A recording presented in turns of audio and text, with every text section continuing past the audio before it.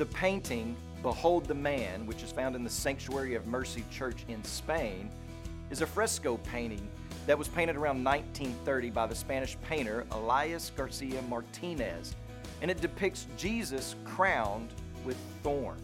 And the subject and the style of the painting are typical of the traditional Catholic art of that time. Well, this piece of artwork of Christ had been of high sentimental value to many people who lived in the area. By 2012, however, the work was in an awful state of disrepair.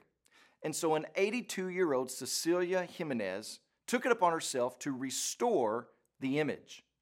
The result became, in the words of one person, a crayon sketch of a very hairy monkey in an ill-fitting tunic.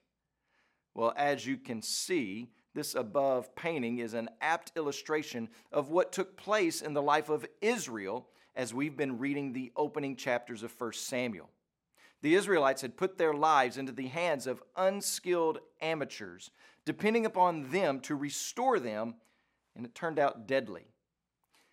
Who's been doing the work of restoration in your life? Has it been you? Have you been trying to be better, do better? Well, you can't. You have crooked and dried up paintbrushes. You're going to turn it into more of a mess. And that's why we need the right restorer, the great restorer, who is Jesus Christ. The Bible tells us that he who knew no sin became sin so that we might become the righteousness of God. Jesus restores us completely.